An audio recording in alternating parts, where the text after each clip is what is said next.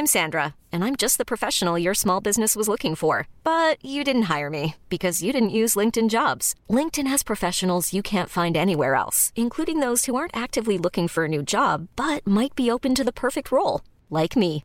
In a given month, over 70% of LinkedIn users don't visit other leading job sites. So if you're not looking on LinkedIn, you'll miss out on great candidates like Sandra. Start hiring professionals like a professional. Post your free job on linkedin.com/achieve today. There's never been a faster or easier way to start your weight loss journey than with PlushCare. PlushCare accepts most insurance plans and gives you online access to board-certified physicians who can prescribe FDA-approved weight loss medications like Wegovy and Zepbound for those who qualify. Take charge of your health and speak with a board-certified physician about a weight loss plan that's right for you. Get started today at plushcare.com/weight loss. That's plushcare.com/weight loss. plushcare.com/weight loss. Ruthie, if at any point we're thinking of moving in a new direction on the podcast, just to freshen it up a wee bit, because this is the 68th that we've done, the 68th. That's so many. It's so many. 68 weeks. 68. Now, if you're looking to freshen it up... It's like a full-grown baby. It is. If you're looking to freshen up at any point, the direction we want to move in is true crime. I see that these podcasts that do true crime do really, really well. There's one here. It says a British-born millionaire who'd been on the run for more than 4 years after being accused of murdering his wife in California has been found in Mexico with the help of a podcast. So this podcast has actually gone out and found this murderer. So that's what I want you to be doing from now on. True crime? To concentrate. Oh, no, but we want you to actually be out there finding murderers. Could you do that for me? I know you've got a university course coming up, but if you could do that. No, I was going to say something about true crime, you know? Mm-hmm. So this is, what's the word? Not coincidental, like apt. This is, I know, fortuitous. Fortuitous. This is fortuitous. I was listening to another podcast, not this podcast, although why would you listen to any others, eh? Mm. And I was listening to this podcast called Beautiful Anonymous. I've told you about it, where he does the phone calls with people who ring in. Mm. It's really very good. And I was listening to this one episode about this girl's family, and it was like a true crime thing, you know, all mental stories and crazy stuff. And then there was another story about a girl who had her friend had rung in and told this crazy, like quite true crimey type story, and then the other friend rang into the show just like by coincidence, and they were talking about it, and they started talking about whether actually true crime is like morally okay, like should we be telling these stories, and should we be making like an entertainment That's a good question, like an entertainment category out of these true crime stories. And so I was looking at it, and quite some of these stories are people who are dead, or the stories have kind of been told, the research has been done, like the proper investigation has been done, so it's kind of okay, I think. But some of them are kind of preying on sort of families who don't really have anything, and sort of, I think they are kind of unfair, and I think it's one of the things we might have to start questioning, whether we should be making careers out of like true crime podcasting, or there's like all these YouTube channels where there's not really any thorough investigation. It's just like, oh my god, this is the most mental story you've ever seen, look what this guy did and look what this guy did, and there's no I don't think I'm going to stop it, because even years ago there were magazines, true crime magazines. They proliferated. There were loads of them in America. Hollywood Scandal magazines, all that sort of thing. So people have always been fascinated. Yeah, I just think kind of it, like if you like Serial. Is that what it was called? Serial. Yeah. What it was so called, Serial, that was a proper intellectual podcast, and it was well done, and it was detailed, and there was clear, thorough investigations. But what some people are doing now, especially on these YouTube channels, is they've just read a story online and they'll just retell the story with no research, no sort of moral standings in terms of the family or the people who are involved. They'll just be like, look how crazy this guy is, and look, this is the craziest story you'll ever hear, and this person was pregnant, and this one committed a crime, and this one ran away, and it's just... That's not what true crime should be. No, that's what we want to do, the one where you don't have to do any research. Yeah. A lot of them are just clearly like someone's read something on BuzzFeed and it's just retelling That's what we want to do. Good. That's going to be our new direction. Just while we test the levels, There have been a lot of Boris Johnson jokes. I'm not sure how good these are. In Edinburgh this year, the Edinburgh Festival's on, and there was a roundup of the best Boris jokes. Somebody said, Boris is like a toddler. He's unpredictable, he's emotional, and you have to keep him away from China. That was one. This is a joke by Olaf Falafel, who I think we've featured on this Testing the Levels spot before. He says, you can recreate the coherence of a Boris Johnson speech by getting a chimp to pour porridge into a Dyson Airblade. I read a good allegory for Brexit. I know there's loads of them. There's millions of them. This is one. It's not funny. No, okay. But it is. Well, it's good you told us in advance it wasn't funny. Well, it's not funny. No. But I thought it was a good. I thought it was maybe one of the best metaphors for Brexit I'd heard. It's metaphors, isn't it? Not allegories. There's something in between an allegory and a metaphor there. We've done this before. No, I know, but metaphor. There's so many metaphors for Brexit on Twitter. But I don't think this is a metaphor because I think it's like the story part of it that makes it. It's can I Google what the word is? Yeah, go on then. So I think it is an allegory because an allegory is where you do a metaphor, but then it's got a broader message about the real world, whereas a metaphor is just helping you to describe something. So I think it is an allegory.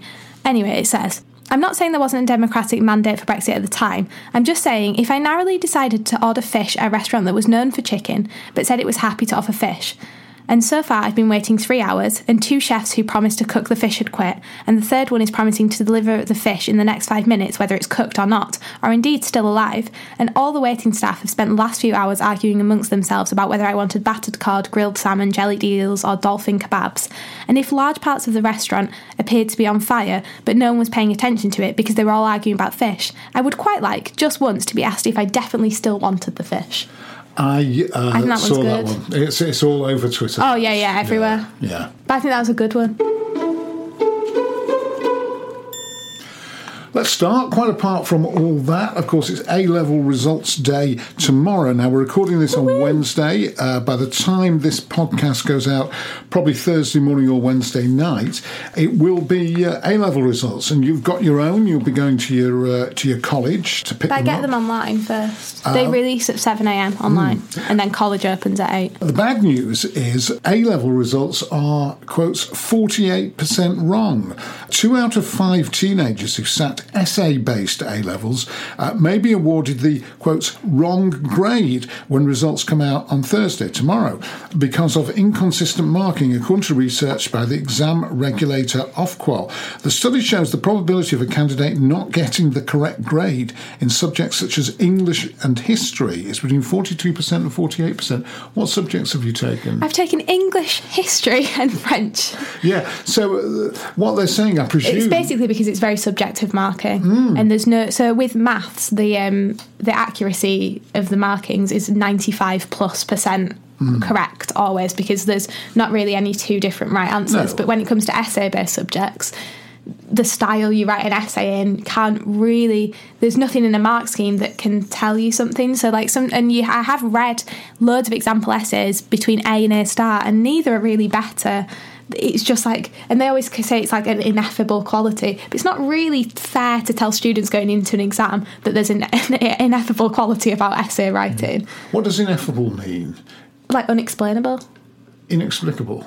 Inexplicable. Or unexplainable. See, I've seen the word ineffable. That's a word? Yes, ineffable is a word, I know. I've seen it written down and I've read it in books and things. That was the absolutely correct sense as well. Actually, I wasn't implying you were wrong. I was just saying that I'd sort of... Ineffable is one of those words that you read and you know it means... You could call a person ineffable as well. You could be like, he's ineffable or something. But for you, it's not too bad because you have you're very fortunate in having an unconditional offer at York University. Yeah, but it's still frustrating because so it costs £60 to get an exam remarked, but to get a review, to get an exam remarked. So they'll send it to another teacher and they'll go over it and see whether they think the marking is right or not.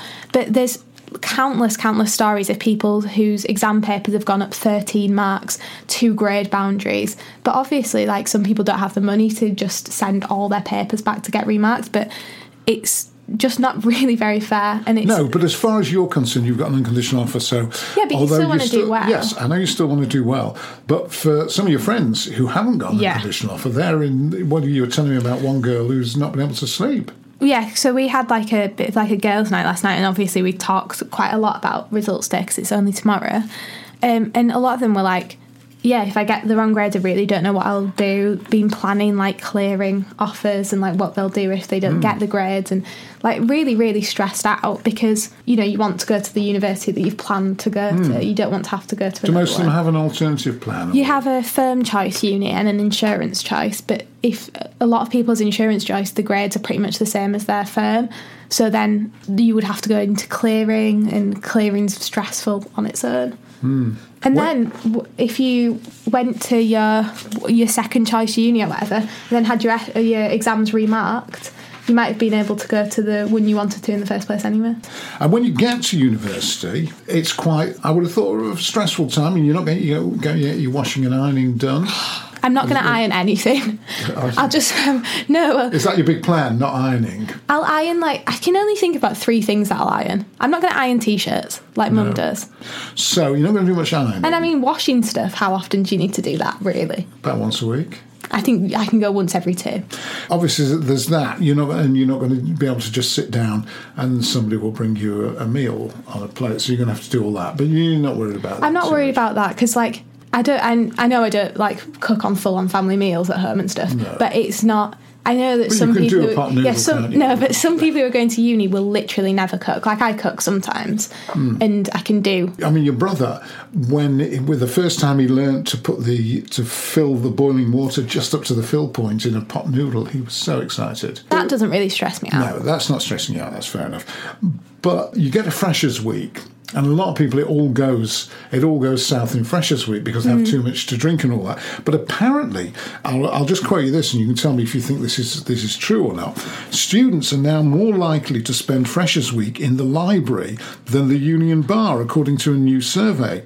1 in 6 students is teetotal, according to their findings. So if you take 6 of your friends, do you think 1 is teetotal? 1 in 6. I think less than 1 in 6. Less than 1. So like, what you mean, like about 1 in 10 or something? I think like about 1 in 15. Really? Probably. Well, it says here, this survey says 1 in 6 students is teetotal, according to the findings.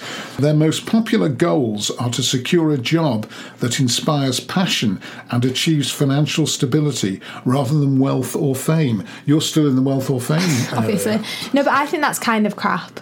Do you? I think people go out just as much as they used to. All these surveys are just, And well, what about- maybe not quite as much, but What about people achieving that job? Are you more job orientated than we were? I should think you probably Yeah, probably. are. Only because I think that jobs are more hard to come by now. It's more stressful thinking about what job. Yeah. But then I also do think that 18-year-olds are much the same as 18-year-olds were in any other time in 2002.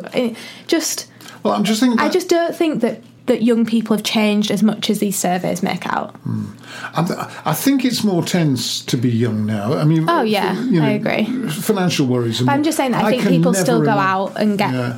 drunk and do silly things as much as they used to. I don't think we're entering this new I think sensible. that going out and getting drunk is much more now than it used to be when I was at university. But this is the problem with these surveys. One of these surveys will come out saying all of a sudden, you know, we're more teetotal than ever. We don't go out as much, and then there'll be another one saying binge drinking is at an all-time high. Like, you can't have it all the ways. I mean, the main difference is obviously there are fees now, which there Yeah. weren't years ago. We got grants and all that sort of thing. That's the main difference. But the other difference is, I certainly can't remember the binge drinking culture. Maybe there was, but I don't remember any binge drinking culture when I was at university. But I know that you was might say, like a long.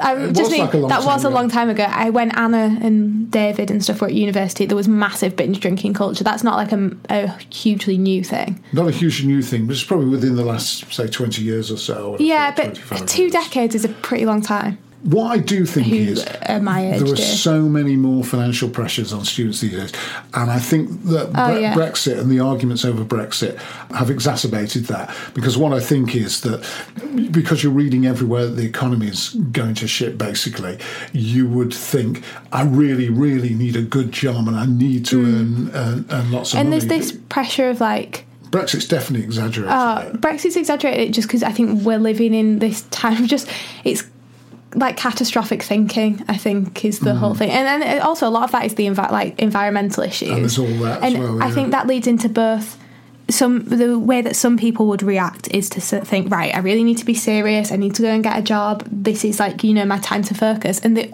flip side of that is reacting by thinking, oh, well, F it, none of this matters anyway, I'm going to go out and get really drunk and high and it doesn't matter anymore. As you mentioned the environment, Ruth, should we talk a little bit about Flugskam? Yeah, let's. My favourite. Yeah, Flugskam. That will not surprise you as a Swedish word.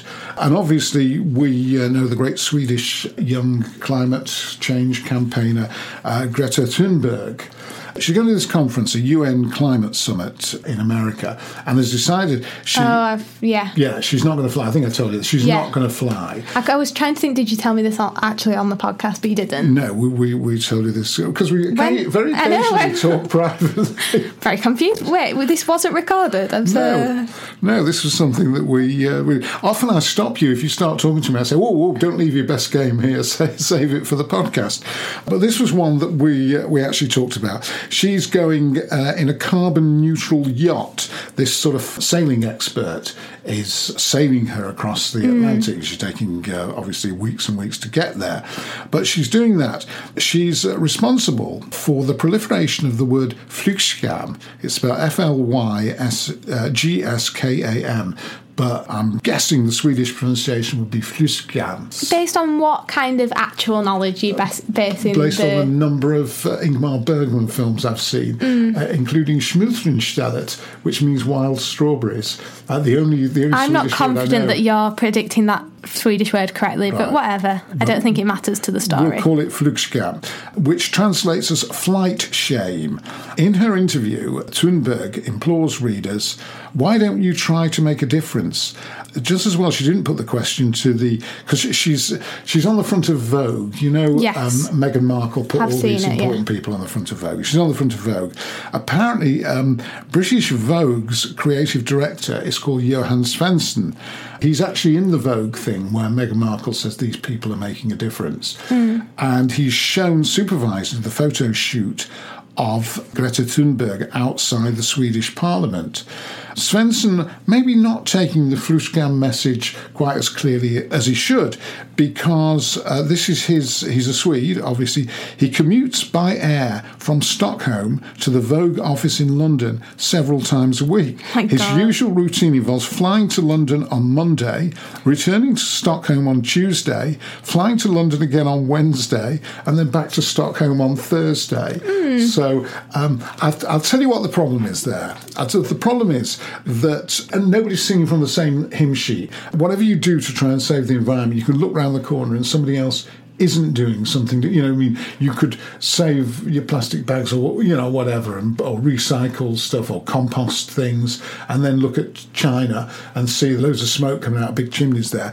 And I don't often play stuff by somebody else, but Sean Locke, who's one of our favourite comedians, just a little tiny bit that he did about the environment. I've really enjoyed touring around the country. One of the things I've been quite interested in asking audiences as I travel around in different towns and cities is about the environmental question. It's about global warming, climate change. Is that something people here in London, is that something you're concerned about? Do you know? All right, so some quite strong yeses, a few no. I'm just interested. I'm interested in why some people care and other people couldn't give a shit. Some people, quite happily, they'd fly to the shops, wouldn't they? If EasyJet did a we'll fly you to the shops deal. Brilliant, I'm in. Yeah. I can bring back more patio heaters. So the cat's nice and warm in the garden.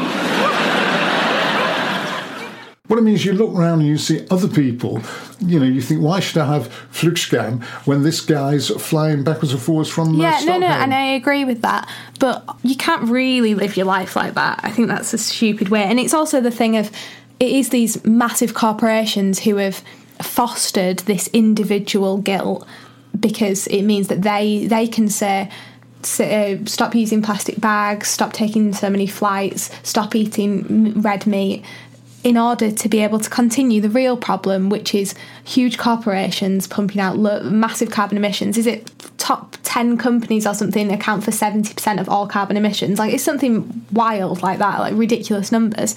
But you can't say, well, I'm not going to do anything because these massive corporations aren't, because that is just plunging yourself into this despairing way of thinking, which is, it doesn't matter anyway, so why am I going to change anything?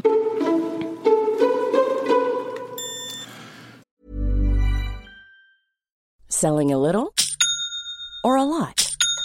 Shopify helps you do your thing however you cha-ching. Shopify is the global commerce platform that helps you sell at every stage of your business. From the launch your online shop stage to the first real-life store stage, all the way to the did we just hit a million orders stage. Shopify is there to help you grow. Shopify helps you turn browsers into buyers with the internet's best converting checkout. 36% better on average compared to other leading commerce platforms. Because businesses that grow, grow with Shopify. Get a $1 per month trial period at shopify.com/work. Shopify.com/work. I'm Sandra, and I'm just the professional your small business was looking for. But you didn't hire me because you didn't use LinkedIn Jobs. LinkedIn has professionals you can't find anywhere else, including those who aren't actively looking for a new job, but might be open to the perfect role, like me. In a given month, over 70% of LinkedIn users don't visit other leading job sites. So if you're not looking on LinkedIn, you'll miss out on great candidates like Sandra. Start hiring professionals like a professional. Post your free job on linkedin.com/achieve today. Even when we're on a budget, we still deserve nice things. Quince is a place to scoop up stunning high-end goods for 50 to 80% less than similar brands. They have buttery soft cashmere sweaters starting at $50, luxurious Italian leather bags, and so much more. Plus, Quince only works with factories that use safe, ethical, and responsible manufacturing. Get the high-end goods you'll love without the high price tag with Quince. Go to quince.com/style for free shipping and 365-day returns. Bit of music? Yes, bit of music. Bit of music. Should we start with mine? I've got Doris Troy and Just One Look.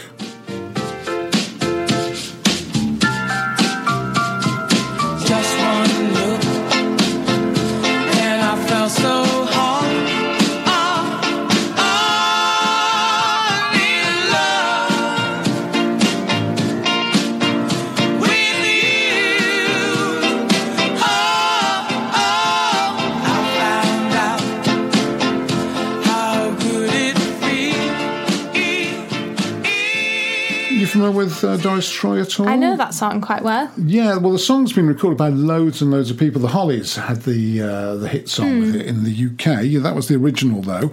She was born Doris Elaine Higginson in the Bronx, the daughter, like a lot of these people, of a Pentecostal minister.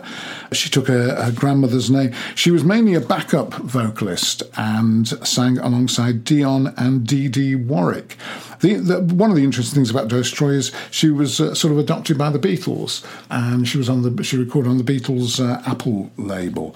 She's another one of those soul stars that was much, much bigger in the UK than she ever was in the States. Underrated, I think, because you'll never heard of the name Doris Troy, even though you know the song. Yeah. Which version of the song do you know, the Hollies? I thought I knew that one, but you might have. Maybe I was wrong.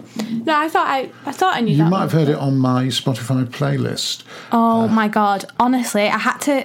It was getting difficult to live with you at the start of the week. Mm. I stayed at a friend's house to get away from the constant talking about your Spotify playlist. It's honestly, but you enjoy the songs though, don't you? You enjoyed Billy Joel and Moving Out. It's tiring.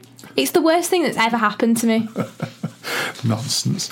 So, given especially that for the last 2 years I've been listening to your Spotify playlist every time I get in the car. That's not true. Not for 2 years. And anyway, there was a hideous thing today about somebody who can't sleep, so they're going to New York. It was the most ridiculous. It's by the Wombats. Wombats, terrible song.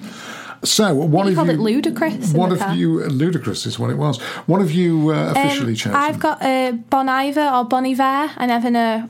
I think pretentious people say Bon Iver. Well, you should be saying Bon Iver then. So it's Bon Iver, and it's a song that is called Naeem. I think it's maybe like an Arabic word or something. It's spelled Naeem. Can't sit back on where you're forming that. On my mind, our kids got bigger, but I'm climbing down the bastion now. You take me out to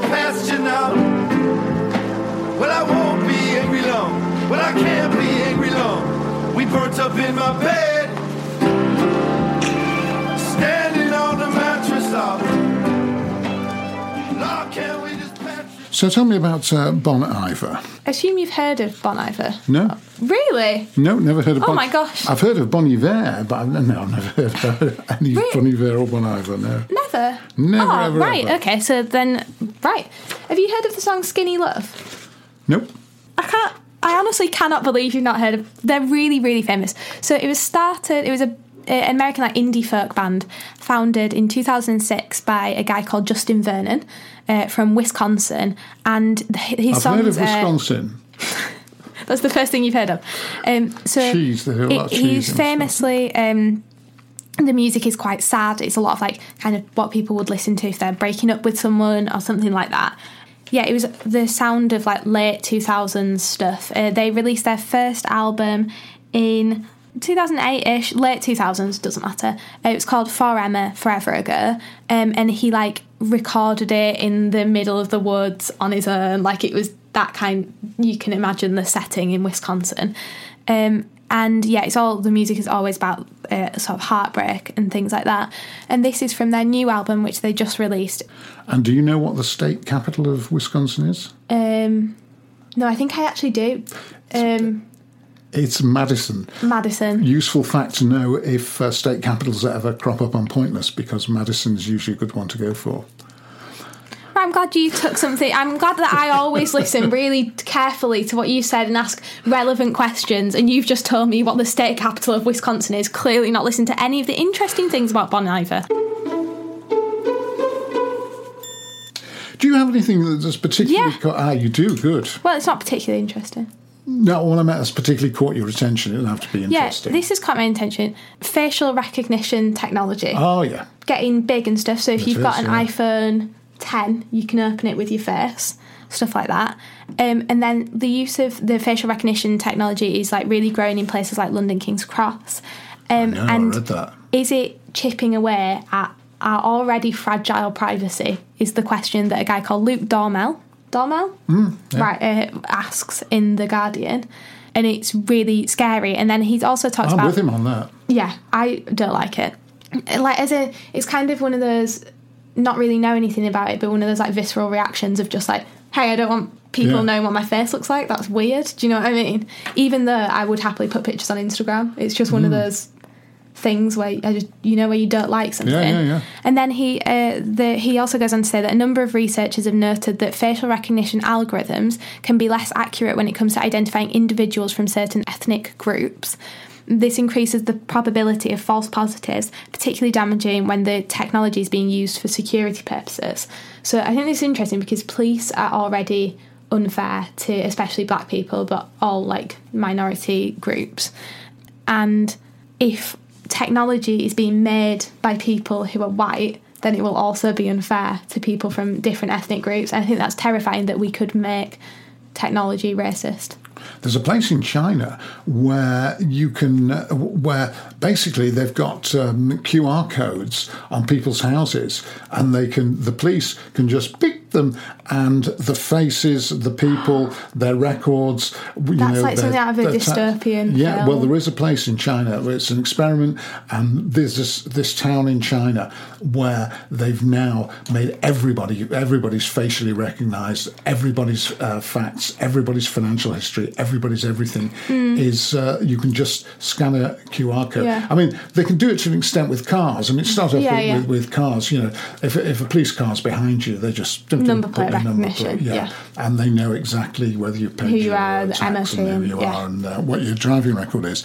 But that does frighten me. That there is no hiding place. Yeah, anymore. and the title of the article is "Can anyone halt the menacing creep of facial recognition technology?" And I think the answer is no. I think the answer is no, because it's growing all the time. Do you know they're even introducing facial recognition in bars? If you've ever had that... to ask whether you 18 or 21. No, well, I suppose it can be used for that and probably will be, but The whole idea of it is, if you've ever had that frustrating experience of standing at the bar and the next somebody else comes in and gets served before you, there's facial recognition in bars which will tell them who's the next person who should be served. Oh my God. I mean, that is probably a good use of facial recognition. Well, I think that's the problem, is like with all these new technologies, there's always... So I went to go and see this exhibition when I was on holiday that was about robots. So a lot of it was sort of a little bit scary, and there was stuff about how even artists might become useless in this new world because we can employ robots to make art and all that kind of stuff. And then you went into another room and there was stuff about kind of how AI could help end-of-life patients and people with dementia to have if you've always had a dog and it's a really comforting thing for you, once you have dementia, a lot of times you can't look after a dog anymore because you forget to feed it and you forget to take it on walks and you can't do it anymore. And having AI robot dogs is a really comforting for dementia patients and also people at like terminal care. And then there was other stuff about if you've lost limbs, you can, it's like skeletal robots that will be way, way, way better than sort of usual prosthetics. And so there's loads of these ways that AI, I don't want to take AI away from people where it's truly making like life better. I think AI is one of those subjects. How do you... AI is one of those subjects like food that you read about in the papers. It's almost like shadow boxing. And basically, one day they'll put a story. Well, let's start with food. One day they'll put a story in saying red wine is very bad for you. If you drink red wine, it's terrible. It's very fattening. It's very bad. And then the next day they'll put in a story saying, red wine is full of antioxidants. It's actually quite good for you. So you don't actually know where to go. And it's the same with AI, because AI at the moment, you get a story about how I saw the robot dog story, how that could be help dementia patients, etc. And then the next day there'll be a story about how AI, facial recognition, whatever, is going to strip all your privacy away, and it's going to be like living in an Orwellian world and everything. And so you really don't know what to think about it. And there's no like truth with it either. I think it's one of the scary things where we are sort of in a world where there's no like black and whites anymore. It's just a lot of grey, which is another reason why I think young people are so scared, because it's very difficult to form opinions on stuff. And the thing is, young people these days don't read newspapers that much. What they tend to do is read the internet. And the internet, I know I've noticed that you're always coming up when you come up with your stories, they're nearly always from The Guardian, and that's presumably because I look on The Guardian website because it's free. Because it's free. So you won't look on what the Telegraph or the Times are saying because you've got to pay for that. Yeah. So you look at The Guardian, which means that in a way you're being conditioned by, you're reading the stuff that The Guardian's, you're reading The Guardian's attitudes. The Guardian's attitude to facial recognition, which The Guardian being left-leaning is going to be civil liberties. It's going to be a very important issue with The Guardian. Maybe free less important with some other... So your attitudes... No, I think it is bad, and I think that there's always an interesting thing that people say is that we find most of our information online by typing in what we want to find, whereas people used to go to libraries and you can't look for what you want in a library. You have to search for it, and you end up seeing things that... You can basically, you can only ask for things you already really know. Like, you can only ask questions that you already kind of know the answer to online. Whereas in a book, you're opened up to more information, and you're not just getting the answers to the questions you want, you're also getting new questions. Well, you just said there, Ruth, that nothing's black and white anymore. I'll tell you what is, and that's It's a Wonderful Life. That is still black and white, despite the fact they did try to colorise it. I do not trust people's judgment who would choose to watch that version in colour. You could not watch the colourised version. Well, now it's going to be a musical. Did you know that? Because everything, that's most musicals now, just movies, and they turn them into musicals. It's a Wonderful Life is going to be a musical. I really worry that this is going to be horrific, despite the fact I love It's a Wonderful Life, and I love Paul McCartney, who is doing the music for It's a Wonderful Life. That's a good choice. That's very on brand. Yeah, it is very on brand. Yes, it's a sentimental sort of movie, and he writes sentimental songs, so it should work perfectly that he's doing this.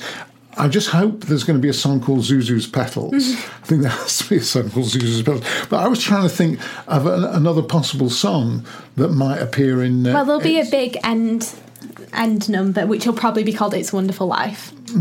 There'll be one that Clarence the Angel does when he first gets there. There'll be like a little story song. There'll be a love song there'll be one that's called Buffalo something when they're walking, when they're throwing the pebbles at the window. Well, they might use a little bit of that, sample a bit, because there was a song called they sing it. Buffalo Girls. It was also a punk, Malcolm McLaren, the godfather of punk. He did a Buffalo Girls, which actually got in the charts. I hope it's good though. You would like to think it would be good. What do you want to talk about next? I'm going to give you a frightening glimpse of the future because, I'm afraid so. Tom Allen, fine comedian, wrote... I don't find him that funny. Don't you? No. I like him anyway. He wrote a piece in the Sunday Times talking about how he's living with his parents. He's 36 as far as I can gather. And he's living with, or at least 34, he's living with his parents. He says, during my 20s, I've been renting various flats with friends while the cost of owning a property spiralled exponentially all around me. I knew I had to start saving, so shortly after my 30th birthday, I decided to bless my parents by moving back. That was 6 years ago. He is 36. That was 6 years ago. I'm still there, and I'm not the only one. According to the Office of National Statistics, a quarter of people aged 20 to 34, that's 3.4 million people, now live with their parents, which is up 1 million from 17 years ago. He says, he talks about various drawbacks to this, but he says there's the eternal circle of internalised frustration that results in me snapping at them with responses such as, "Where's my shoe polish?" and "What do you mean you threw away my Dijon mustard?" which you can imagine Tom Allen saying. But does that frighten you, the fact that you're moving out, obviously, to go to university? By the time you're 34, which is in 16 years' time, you might be living back, well, with your mum at least, even if I'm not around anymore. I guess so, but I can see the allure of living with parents because nowhere else is going to be as cheap. No, well, that's what he says. It's obviously much cheaper than renting flats, and he does help out. It depends, whether it works for you or not. I think I would get too frustrated. Because you're an adult, you see, and you'd want all your adult stuff. Although it's much the same as now, isn't it? Yeah, I guess so. I think if it works for you, then I don't think there should be shame attached to it. No. Because I think there wasn't there? And I think it's still, if you were dating someone, you'd be like, oh gosh, lives with their parents, weird. But maybe it'll become the norm to live with your parents. Well, in Seinfeld, George Costanza moved back in with his... it does feel like taking a step backwards nightmare for him. And of course, because that was a 90s thing, Seinfeld, you did have that shame, the fact that he'd moved back in with his parents, he couldn't tell anyone. I think you still would have the shame now. Yeah. And especially, if you've been at university or something for 3 or 4 years or whatever, and then you have to move back in with your parents, it does feel like 2 steps forward, 1 step back. It does, but although it's a shame to waste so much money on rent. I don't think it's a waste though, because you are living there. That's the thing. People think of rent, like a renting economy and stuff, as this terrible, awful thing. But you are living in the place. It's not a complete waste of money. No, people always see stuff as a waste of money, but you are using the thing. Yeah, drinks. And it's just it's such a waste to buy that drink, but you are drinking it. Do you know what I mean? There's a thing of just seeing everything as a waste, but that's not really a waste. No, I think that's a good point, actually, that people forget, because a lot of people in America and France for years have rented. People, fully grown adults, and have rented. I think the main problem these is that rents are so high. Yeah, no, I think that rents are too high, but I don't think it's an entire waste of money. You know what I mean, though, don't you? You're living in a place, so it's not a waste of money. But I think if you're looking at all the stuff that Boris Johnson is promising to do, which is basically everything at the moment. One of the things they really need to do is sort out the housing market. It's just crazy. It is crazy. Boris Johnson's stuff. Especially in London. Crazy.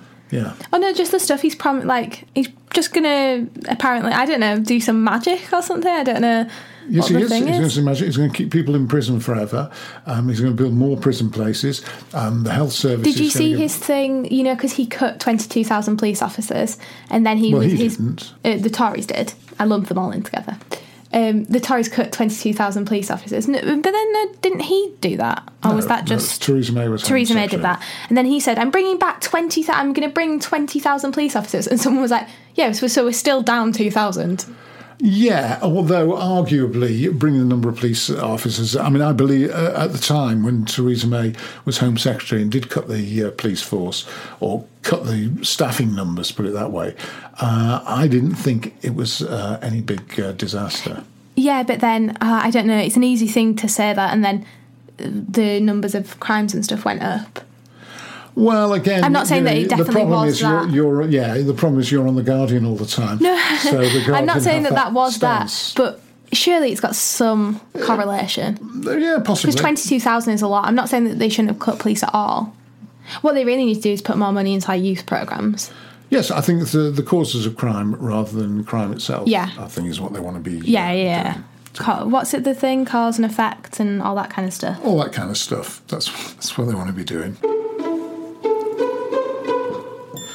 Do you have a meme for us? Yes, I think I do. You think you do? No, I mean I do. I just said think, but I do. I just had a terrible feeling that I read this last week. But no, I read that one about swept her off her feet last week, didn't I? Swept her off her feet, and then we did another one, I think. You said it, the spatula. Yeah, the one with the spatula in the drawer. The spatula and did the shorts. That's fine. Saying James to my mum when I opened the car door so people think it's an Uber. Saying James? Yeah, so this guy is... this is the guy who's posted it. His name is James. So you just, walk up to the door and you'd be like, James? Like, taxi for James? But it's just to your mum. Some people think it's an Uber. Is that funny? Yeah. Maybe you don't get Ubers enough. No, I don't. Well, I very rarely because they know Ubers. Your name in an Uber. So when you go up to the Uber door, you always just go, Ruth. You say you're... Oh, well, that's any taxi. You say who you are. Yeah. I mean, I only ever would pre-book an Uber. If I was pre-booking when I get in a taxi, I say, and it's arrived for me, I say... Martin? No, I say Martin Kellner. You say your surname as well? I say my surname. Do you want your identity to be stolen? Well, I think... Martin Kellner? Yes, I don't think it's been stolen by taxi drivers. But yeah, so that's... No, you didn't like that? No, I didn't like that. I thought that was very funny. Did you? Well, right. There's no accounting for taste. There we have it. Now, we never gave the email address this week. Because we didn't read any emails out? There weren't any. We got one or two replies to emails that we read out last week, but I thought we don't want to just start a conversation. I protect the purity of this podcast, so I didn't want to make it like a conversation between us. It's supposed to be for the world at large. Right. So we didn't have any emails. We didn't have any emails. The long and short of it is we didn't have any new emails. If you do want to get in touch with them, we do love it, and we will read them, obviously. If you do want to get in touch with us about anything we've said today or any issues, sort of generation gap issues, we'd love to hear from you. And it's martinandruthpodcast@gmail.com. That address again? martinandruthpodcast@gmail.com. I think it has more heft if it comes from you rather than me. So right, I've said it though. You've said it. That was martinandruthpodcast@gmail.com. I've said it twice. You've said it twice, so that's perfect. While you're online, if you do want to go to the Spotify playlist, Spotify, and you can find the songs from this week in full and all the others from all the other weeks, you can type in Martin and Ruth or Ruthie, Me and My Dad, and you'll find them there. And you can listen to the podcast on Spotify. Yes, you can, can't you? Yeah, I think that? You just type in Ruthie, Me and My Dad, and the podcast and the playlist will come up. So if you're already there.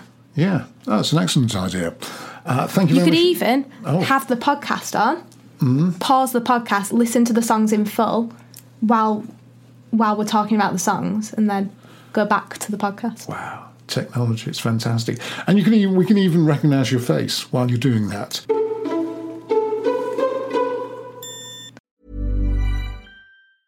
Hey, it's Paige DeSorbo from Giggly Squad. High quality fashion without the price tag. Say hello to Quince. I'm snagging high-end essentials like cozy cashmere sweaters, sleek leather jackets, fine jewelry, and so much more. With Quince being 50 to 80% less than similar brands.